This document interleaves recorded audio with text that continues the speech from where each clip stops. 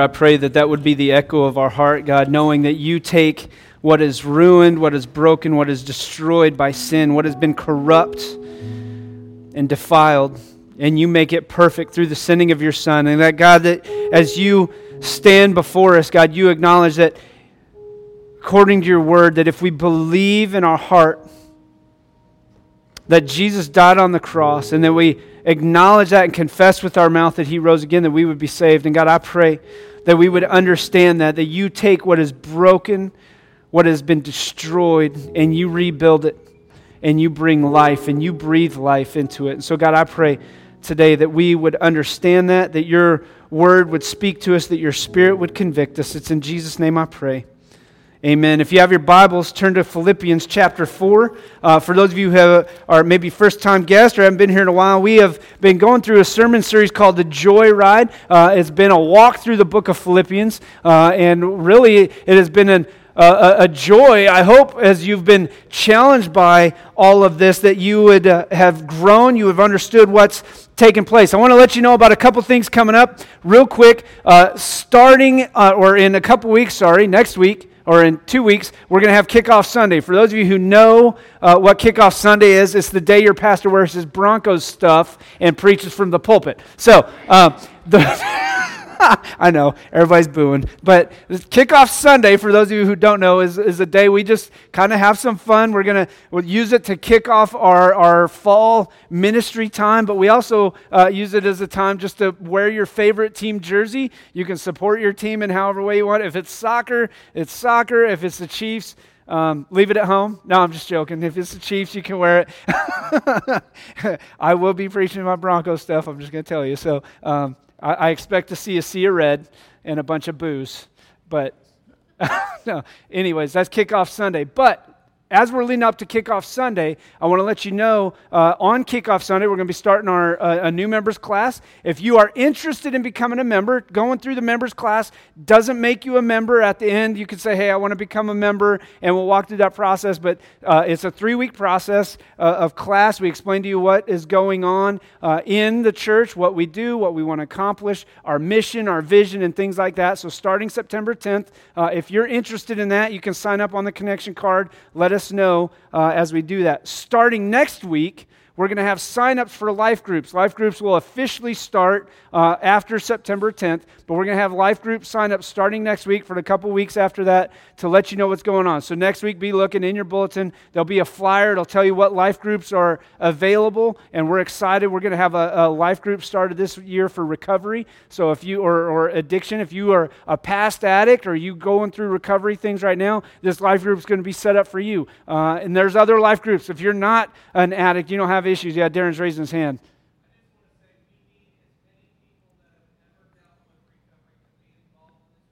Yeah. Yeah, if you are part of recovery, you've been an addict in the past, things like that, and you are interested in being a part of that, we need your help with that group because, as you know, if you're dealing with recovery and addiction, you need a big support group. You need a support group that's going to be around you, going to build you up, encourage you, and you need all kinds of volunteers. So that's coming up over these next couple weeks, all right? I just wanted to let you know what was going on. So if you have your Bibles, Philippians chapter 4, we're wrapping up our Joyride series. One of the most misquoted or misused verses is what we're going to be jumping into today. Philippians chapter 4, verse 10, and we're going to read through the end of the book as we're wrapping it up. It says, I rejoice greatly in the Lord that at last you have renewed your concern for me. Indeed, you have been concerned, but you have had no opportunity to show it. I'm not saying this because I'm in need, for I've learned to be, what's he say? He said, I've learned to be content. A lot of times we look at it like this, like, man, that person's really content. I wish I could be that, but I'm never going to be that type of person. It's a learned thing. I have learned to be content, whatever the circumstances. I know what it is to be in need. I know what it is to have plenty. I have learned the secret of being content in any and every situation, whether well-fed or hungry, whether living in plenty or in want. And then he says this, I can do all things through Christ who strengthens me. Now, I played sports, and I love that verse. But a lot of times we use that verse as an idea that I'm going to destroy this other team because I can do all things through Christ who strengthens me. Or I'm going to do this. And what ends up happening is we begin to misuse a scripture that was in the context, used to say, I have learned to be content. And when we take it out of context, we can make the Bible say anything we want to say. So we're just to point that out to you, because it's one of those things that, look, I love this verse. Matter of fact, if you were to go back to my high school days, I remember having this verse on my batting glove wristband part right here. And I had it written right around. I can do all things through Christ who strengthens me. That was right on my wristbands. All right? Or on the wrist part of my batting gloves. Listen to what he says now. Verse 14. Yet it was good for you to share in my troubles. Moreover, as you Philippians know, in the early days of your acquaintance with the gospel, when I set out for Macedonia, not one church shared with me in the matter of giving and receiving except you only. You see what he's saying? Paul loves the Philippian church because the Philippian church supported him in the gospel ministry when nobody else would support him. And that's a huge deal because Paul wasn't trusted in church circles for the most part. Why? Because of Paul's past. Paul had persecuted the church. If you remember going back to Philippians chapter 1, he says, hey, look at all these things that I did. Look at what I was able to do. Look at what I accomplished. And Paul says all of that doesn't matter. And he reminds them, and he says, man, I appreciate you because you guys supported me. For even when I was in Thessalonica, you sent me aid again and again when I was in need. Not that I'm looking for a gift, but I'm looking for what may be credited to your account. I have received full payment and even more, and I am amply supplied now that I have received from Epaphroditus the gift you sent. Now listen to what he says about their gifts. They are a fragrant, what? Offering, an acceptable sacrifice pleasing to God. And my God will meet all your needs according to his glorious riches in Christ Jesus. To our God and Father be glory forever and ever. Amen. He says, greet all the saints in Christ Jesus. The brothers who are with me send greetings. And all the saints send you greetings, especially those who belong to Caesar's household. The grace of the Lord Jesus Christ be with you, with your spirit. Amen. And so here's what we're going to do. We are jumping in or wrapping up the series on the joyride, and we've looked at what it means to have a desire and traits of joy in the midst of some of the toughest situations that Paul faced. And really the reality is that we are called to have the same attitude. We are called to have the same joy, that joy can't be stolen, that joy is oftentimes given away. Happiness is a feeling. Joy is learning that that is a fruit of the Spirit, that God gives you that regardless of the circumstance and situation you're in. The Holy Spirit gives you that joy that you can overcome everything. And so the question is to really ask is this. Most of us, if we're honest, would say we're not content. There's some way, shape, or form in your life something you're not content with. Maybe it's finances. Maybe you're at a point where you said, I thought I would be making a lot more money than I did. Or maybe I would have been a little bit wiser with my money and not wasted some things. So maybe you're not content with the finances. Maybe you're not content with your job. Maybe you had dreams and expectations and thought, I'm going to accomplish some great things, but I really don't feel like I'm doing much. Or maybe it's marriage. Maybe at times you're not content with your marriage. Maybe you're looking at something else or someone else and thinking, man, the grass is always greener on the other side. There's a better opportunity. I can easily get out of these things. Maybe there's a relationship thing. Maybe it's family. Maybe it's spiritual. Maybe you don't feel like you are where you were supposed to be. And Paul says, I've learned to be content. Whatever the circumstance, I have to learn to be content.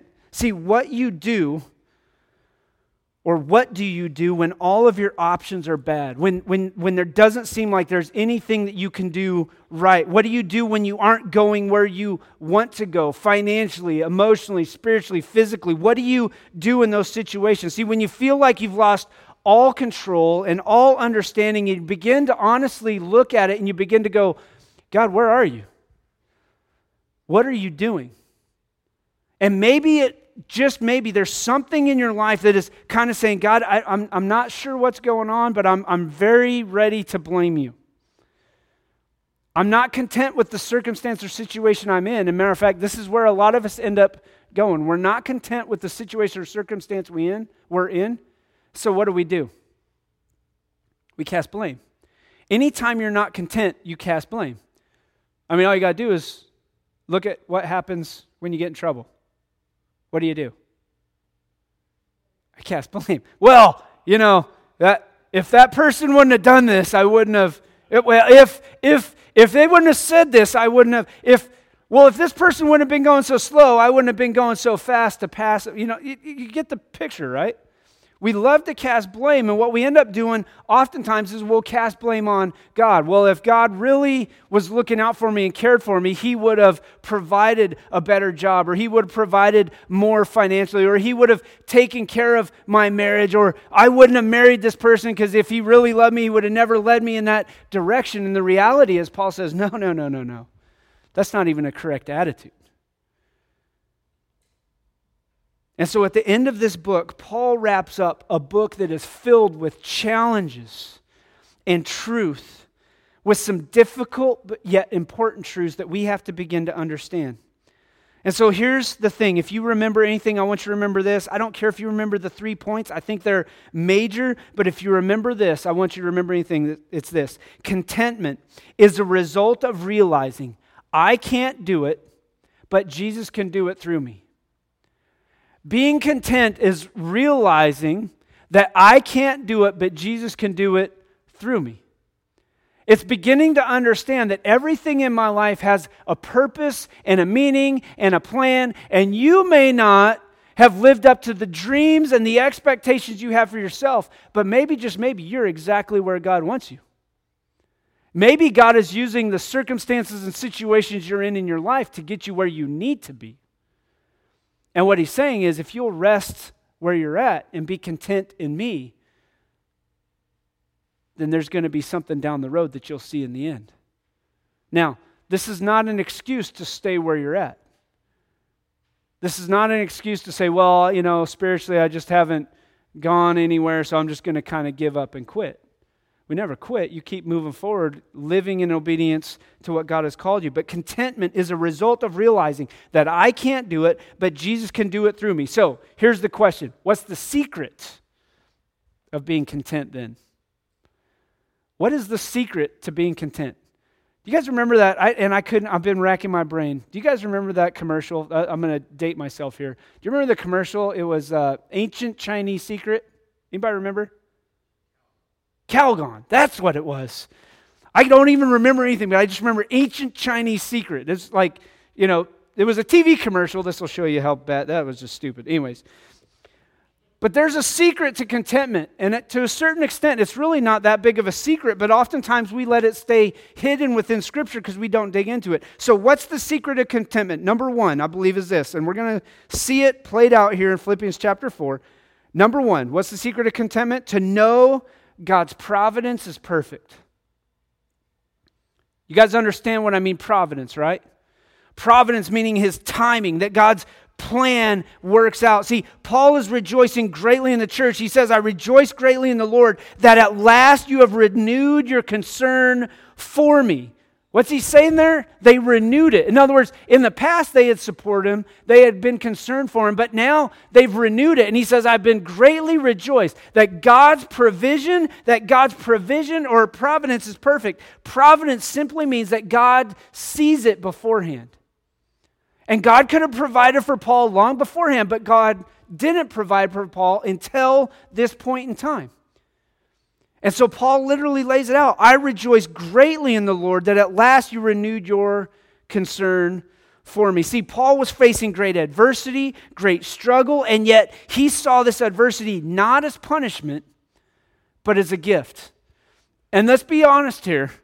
If you were in prison for preaching the gospel, if you were in chains as a result of standing on the truth of who Jesus is and what Jesus offered, you may, most likely, look at it and say, this is punishment. What the heck? A matter of fact, I would even say this. A lot of times when we start talking about persecuted church overseas, our attitude becomes very, oh, man, I really feel bad for him. But we don't go beyond that. It's almost like, well, that's kind of just bad that they were over in that country and not over here. If they were over here, it wouldn't be so bad. And we almost look at it as it's a punishment, like they're punished for what's going on. And the reality is Paul's saying no. The true fact of the matter is this, and we have to begin to understand this, that when we receive adversity, matter of fact, Andy Stanley says it this way, when we receive adversity as a gift, or we should receive adversity as a gift with a purpose and a promise from God. We should receive all adversity as a gift. You get that idea? A gift that you receive, you take it. So when I face adversity, I receive it as a gift with a purpose and a promise from God. The purpose being that God's going to do something in and through it. His providence is going to work out. And the promise is that He will never leave us or forsake us. He's not going to use something in a bad way. All right? He's going to make the best out of it. Matter of fact, if you'll go back and you'll think through Scripture, it may be something like this. Daniel, a Jewish boy, very smart, very wise, tested. Babylonians come in. They take out the nation of Israel. They take the cream of the crop. They put them to the test. Daniel rises to the top. Daniel spends time in prison. All right? If you remember in prison, he meets a baker, right? King's baker or whatever, and he ends up rising up because the baker's like, I remember this dude who interpreted my dream, and he could tell you your dream, and the king brings Daniel. What ends up happening? Daniel rises into a leadership position even after being in prison, even after being thrown in the lions. Then Daniel rises to the top. So God uses everything that man looks at in a bad situation and says, I made it for good. Let's think of another situation. Joseph. Joseph's brothers hated him. They couldn't stand him. He was his father's favorite. Joseph talked about all his dreams. Man, look at this dream I had last night that the sheaves are going to be bound down to. Oh, you really think we're going to bow down to you? And what do? They sell him off into slavery. And in the midst of slavery, he gets to serve under Potiphar's wife, but then he's thrown into prison, right? He's thrown into prison, and later he comes and he interprets the king's dream again. Right? He's led up to the second highest position of all authority. He brings in all the grain because they know that a 7-year famine is there's going to be 7 years of good produce and then 7 years of famine. And Joseph takes it all in and he stores it up and he saves Egypt. And not only does he save Egypt, but he saves his own family. And if you'll remember in that section of Scriptures, Genesis chapter 45, it says this, that Joseph says, it was to save lives that God sent me ahead of you. And so in the midst of the bad, in the midst of everything that goes on, Joseph says, look, it was for God's providence that He sent me ahead of you. God's plan in the beginning, His providence and timing is perfect. And in Genesis chapter 50, after they get his father back, he says, look, to his brothers, you intended to harm me, but God intended it for good. And Paul looks at this and he says, look, I rejoice greatly in the Lord. Why do I rejoice? Because God's providence is perfect. Matter of fact, Romans chapter 8, verse 28 says, and we know that in all things God works for the good of those who love Him and who have been called according to His purpose. Now don't misquote that verse when somebody you love dearly or a friend has lost a loved one and go, all things work together for good. And here's why. Because right now, they're not feeling the good. They just need somebody to love them. But what I want you to understand is this. What's the secret of contentment? It's knowing that God's providence is always perfect.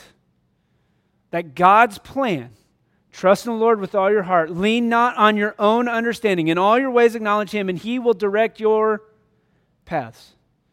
That God's providence is perfect. His timing is perfect. Warren Wiersbe says it this way. Life is not a series of accidents. It's a series of appointments. And these appointments are a great source of contentment in the life of the believer. Don't look at life as an accident. Don't look at life as a problem. Don't look at life as a nuisance, but rather look at life as an appointment. And those appointments are all to teach you to be content, to learn the life of contentment in your own life. And so what's the secret of contentment? Contentment is realizing that you can't do it, but Jesus can do it through you. God working in and through you can breed a heart of contentment that you can never do on your own. A matter of fact, I would even say it this way. A lot of times we spend a lot of effort chasing financial success, job success, success in the eyes of other people. We spend all of our time working hard to be successful, to see people and have people look at us and go, man, that's what I want to be. I want to be successful like that person. We spend so much time doing that we don't learn what it means to be content. Matter of fact, I thought about this recently with all the deaths recently, the suicides. For those of you who are older, you're not going to know, but the lead singer of Soundgarden, and then what was the other one? Linkin Park, the lead singer of Linkin Park. All right? Those guys got everything based upon worldly ideas, worldly thoughts. They got money, they got fame, they got prestige, they got a job they love. I mean, who wouldn't want to? If you would pay me money to play baseball, you could pay me what I'm getting paid here at church. I can guarantee I'd be taking money to play baseball. I'd be like, I get to play baseball for money? I'll do that. But by worldly standards, those guys had everything that the world says is what you need to be successful. And yet they weren't content. How do I know they weren't content? Because they committed suicide. Contentment does not come from what the world says matters. Contentment comes from what God is doing in your heart. And so Paul literally lays this out. I rejoice greatly in the Lord that you have renewed your concern for me. Indeed, you have been concerned, but you had no opportunity to show it. And I can guarantee you that Paul would look at it and say, you had no opportunity? Why? Because the Lord hadn't provided the opportunity. Because if you know anything about Paul, Paul is consistent where he's like, I want to come there, I'm going to come visit you, but guess what? The Spirit hasn't allowed me to go yet. Paul was big on God's provision, and in God's timing and God's provision, Paul knew that his perfect timing, his perfect provision would lead him in the direction to go. So what's the secret of contentment? No, God's providence is perfect. Number 2, what's the secret of contentment? See, God's power is perfect. Listen what he says in verse 11 and following. I'm not saying this because I'm in need, for I have learned to be content whatever the circumstances. I know what it is to be in need, and I know what it is to have plenty. I have learned the secret of being content in any and every situation, whether well-fed or hungry, whether living or in want. I can do everything through him who gives me strength. So he's saying, I have learned the secret, the old Calgon thing, the ancient Chinese secret, or the ancient Christian secret is this. I have learned that contentment comes through Christ and Christ alone. I can do all things through Christ who strengthens me. What he's saying is I can be content with what I have because Jesus gives me everything I need. So you may look at yourself and say, man, I failed financially. I have failed on the job aspect. I have failed on situations and decisions I made in my life. And what Paul says is, you have to learn to be content, whatever the circumstances are, because God is at work in you and through you. Now, here's the big picture. When you are caught in sin, when you are trapped by the very sin nature with which you have, you don't remain content with your sin nature. That's not what Paul's talking about. Paul says, I have learned to be content because Jesus is at work in me. I have put my faith and trust in Christ first and foremost, and as a result, because of Christ, I received the Spirit, and the Spirit is changing me.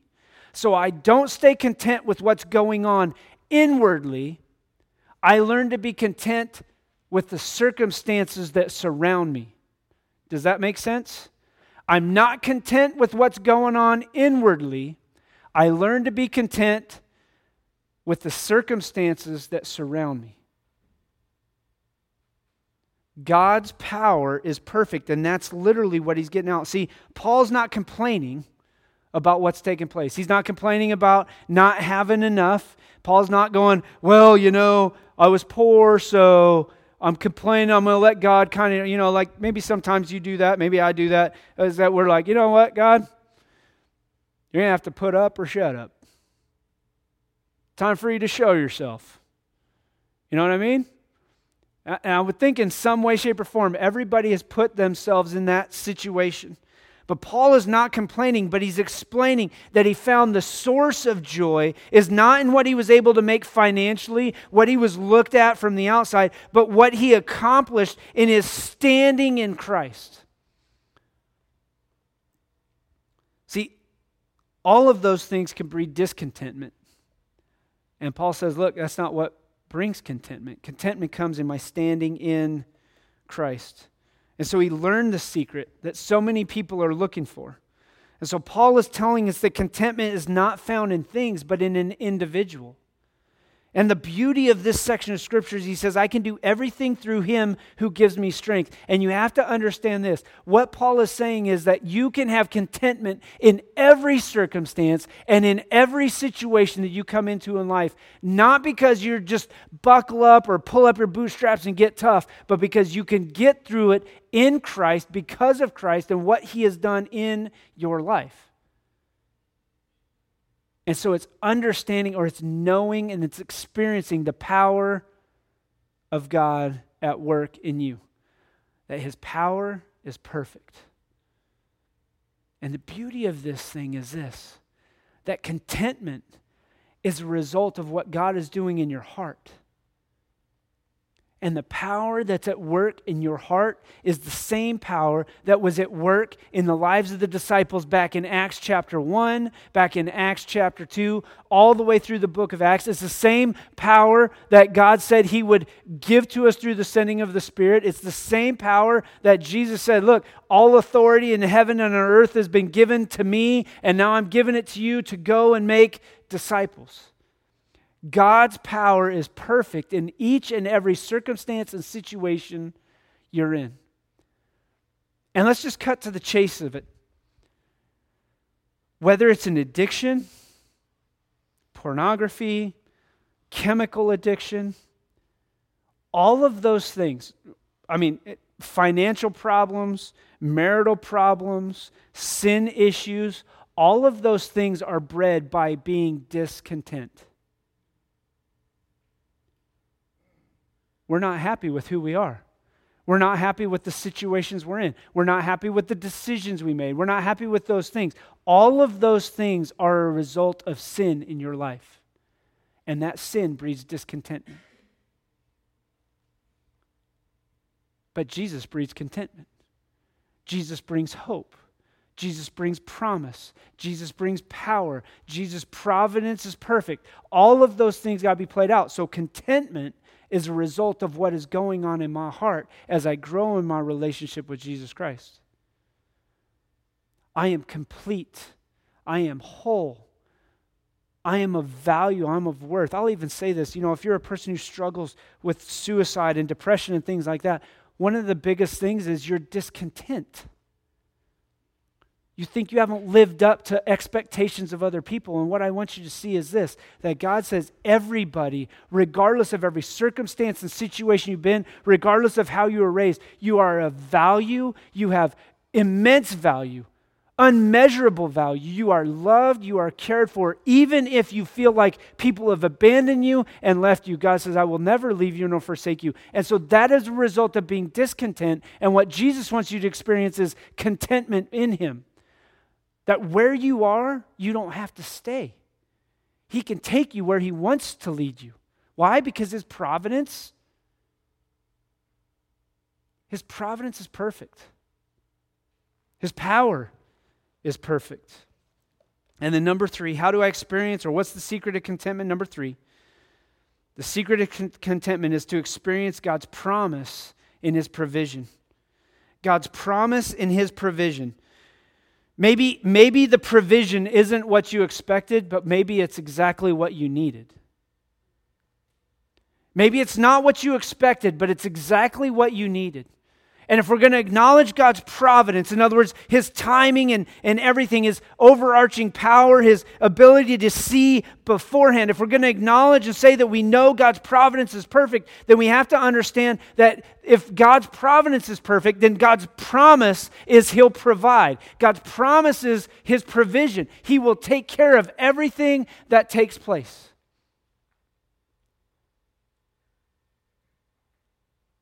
everything.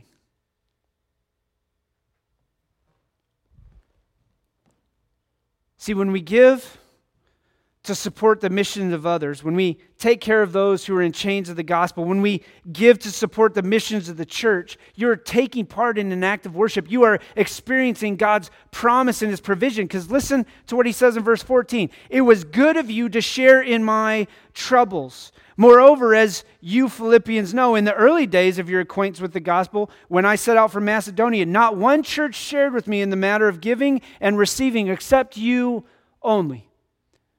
What Paul is saying is that God's promise in the provision, Paul was going to go out and do missions regardless. Paul was going to go out and take the gospel around the world, regardless of who supported him. But what Paul is also saying is, look, God's promise and His provision was that He met my needs. But here's the beauty of it. He met Paul's needs through the church at Philippi. But listen to what he says in verse 18. I have received full payment and even, what's he say? Even more. He didn't just provide just enough to get by. What's he say? I received full payment and even more. He received an abundance because of the faithfulness of a few in the church at Philippi to support his mission. And I want to challenge you, church, that is the very role that takes place within the church today, is that we provide for those who are taking the gospel out. We begin to take the gospel out on our own. And I'll even say this to that extent, is that as we do this, God provides even more. But listen to what he says. I have received full payment and even more. I am amply supplied now that I have received from Epaphroditus the gift you sent. And listen to what he says. They are a fragrant offering and an acceptable sacrifice pleasing to God. When we give as a church, when we give as individuals, like we support even World Vision, above and beyond our tithe of church, we support the World Vision child. That's an opportunity to be a part of giving to God and doing something great in a great way. We don't know what's going to happen. The kid we've been supporting, we started supporting, 2003? And he's a senior this year, right? Or 18. He's 18. Sorry. I don't know if they do senior stuff in Africa, but he's 18. All right? I don't know what he's going to do, what he's going to become, but we look at it as an investment in the kingdom. We know that he's heard the gospel. We know that he's grown up in a family, in a relationship where he can have the best benefits to move forward. But here's the beauty of it. Verse 19. As a result, it says that they are a fragrant offering, an acceptable sacrifice pleasing to God. And listen to what Paul says. And my God will meet all your what?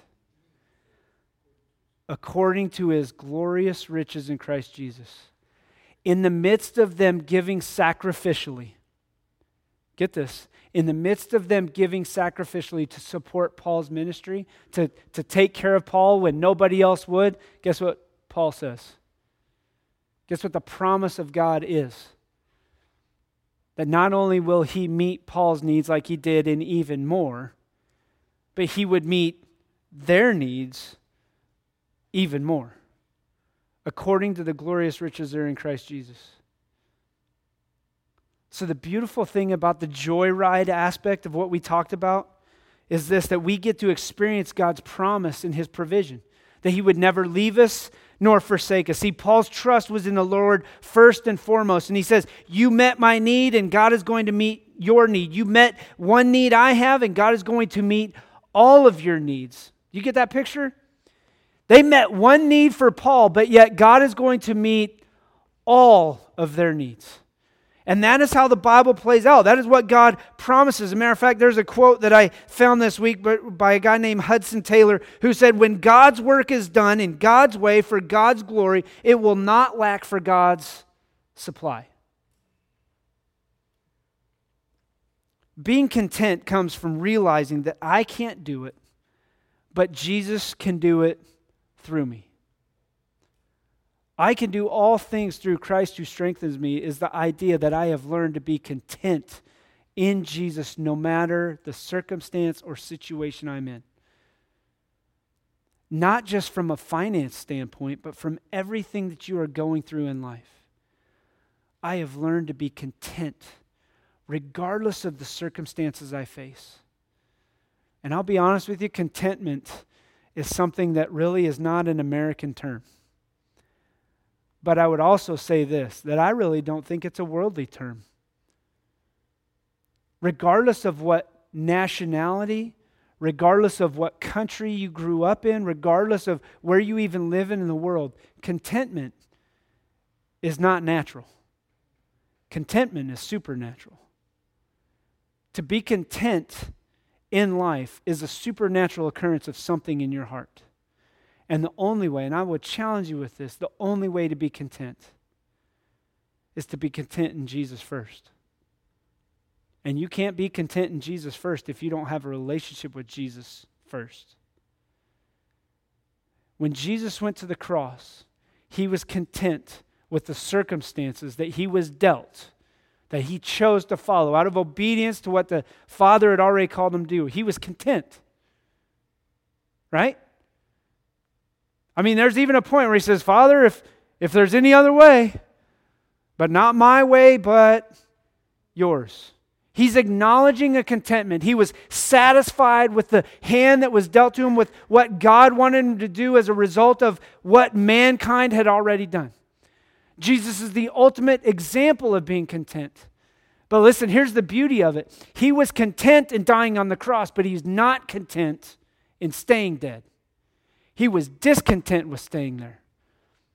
The only thing that was going to be acceptable to him was to rise again. The only thing was to defeat sin and defeat death, because that was the ultimate enemy.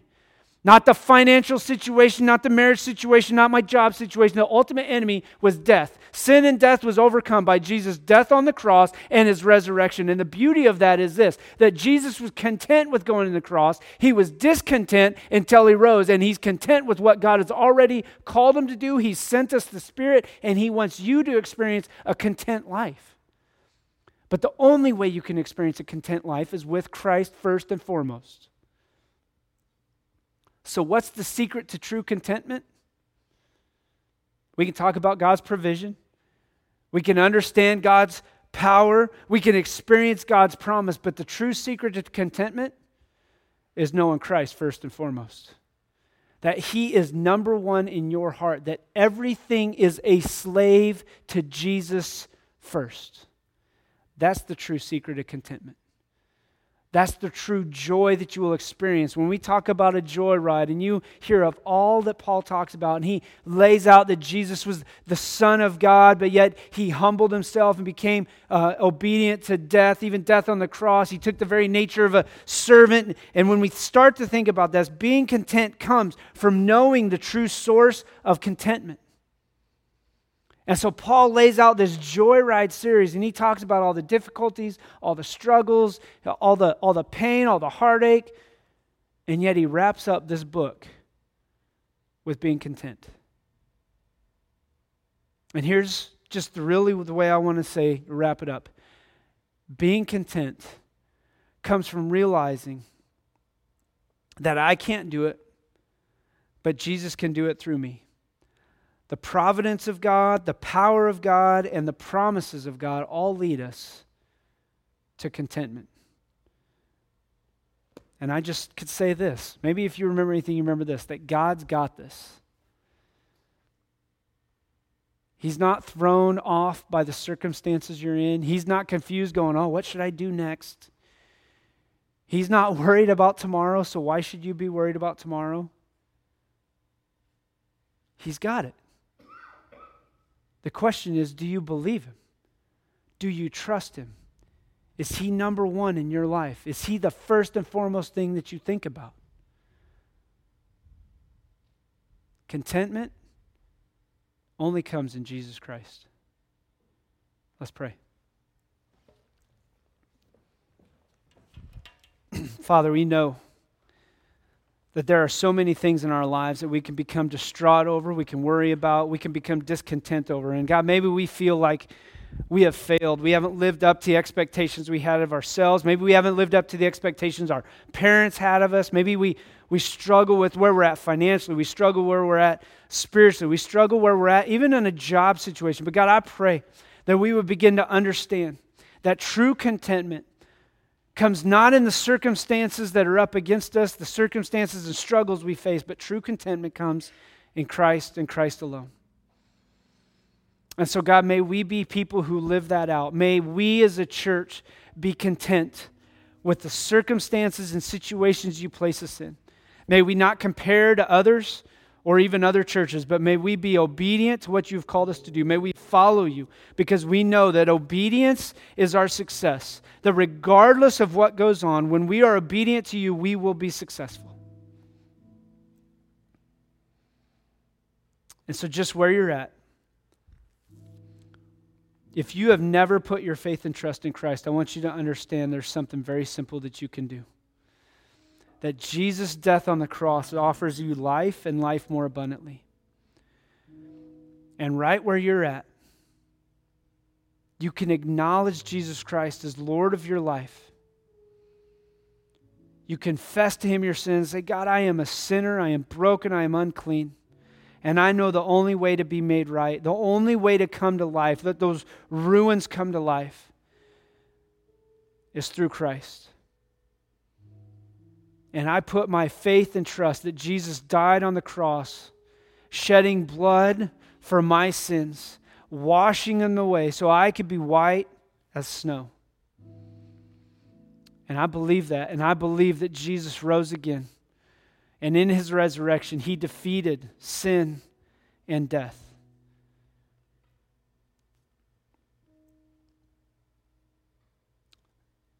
If that's you today, just as we stand and sing, I'm going to be up here at the front. And even afterwards, I'm going to be at the back afterwards. If you have done that and you want to put, or you want to let somebody know, we want you to let us know that you put your faith and trust in Christ. So we're going to stand and sing. And as we stand and sing, just let God move your heart. Let the Spirit do the work. Father, we thank you that we can be content and find contentment in your Son, Jesus Christ. Amen.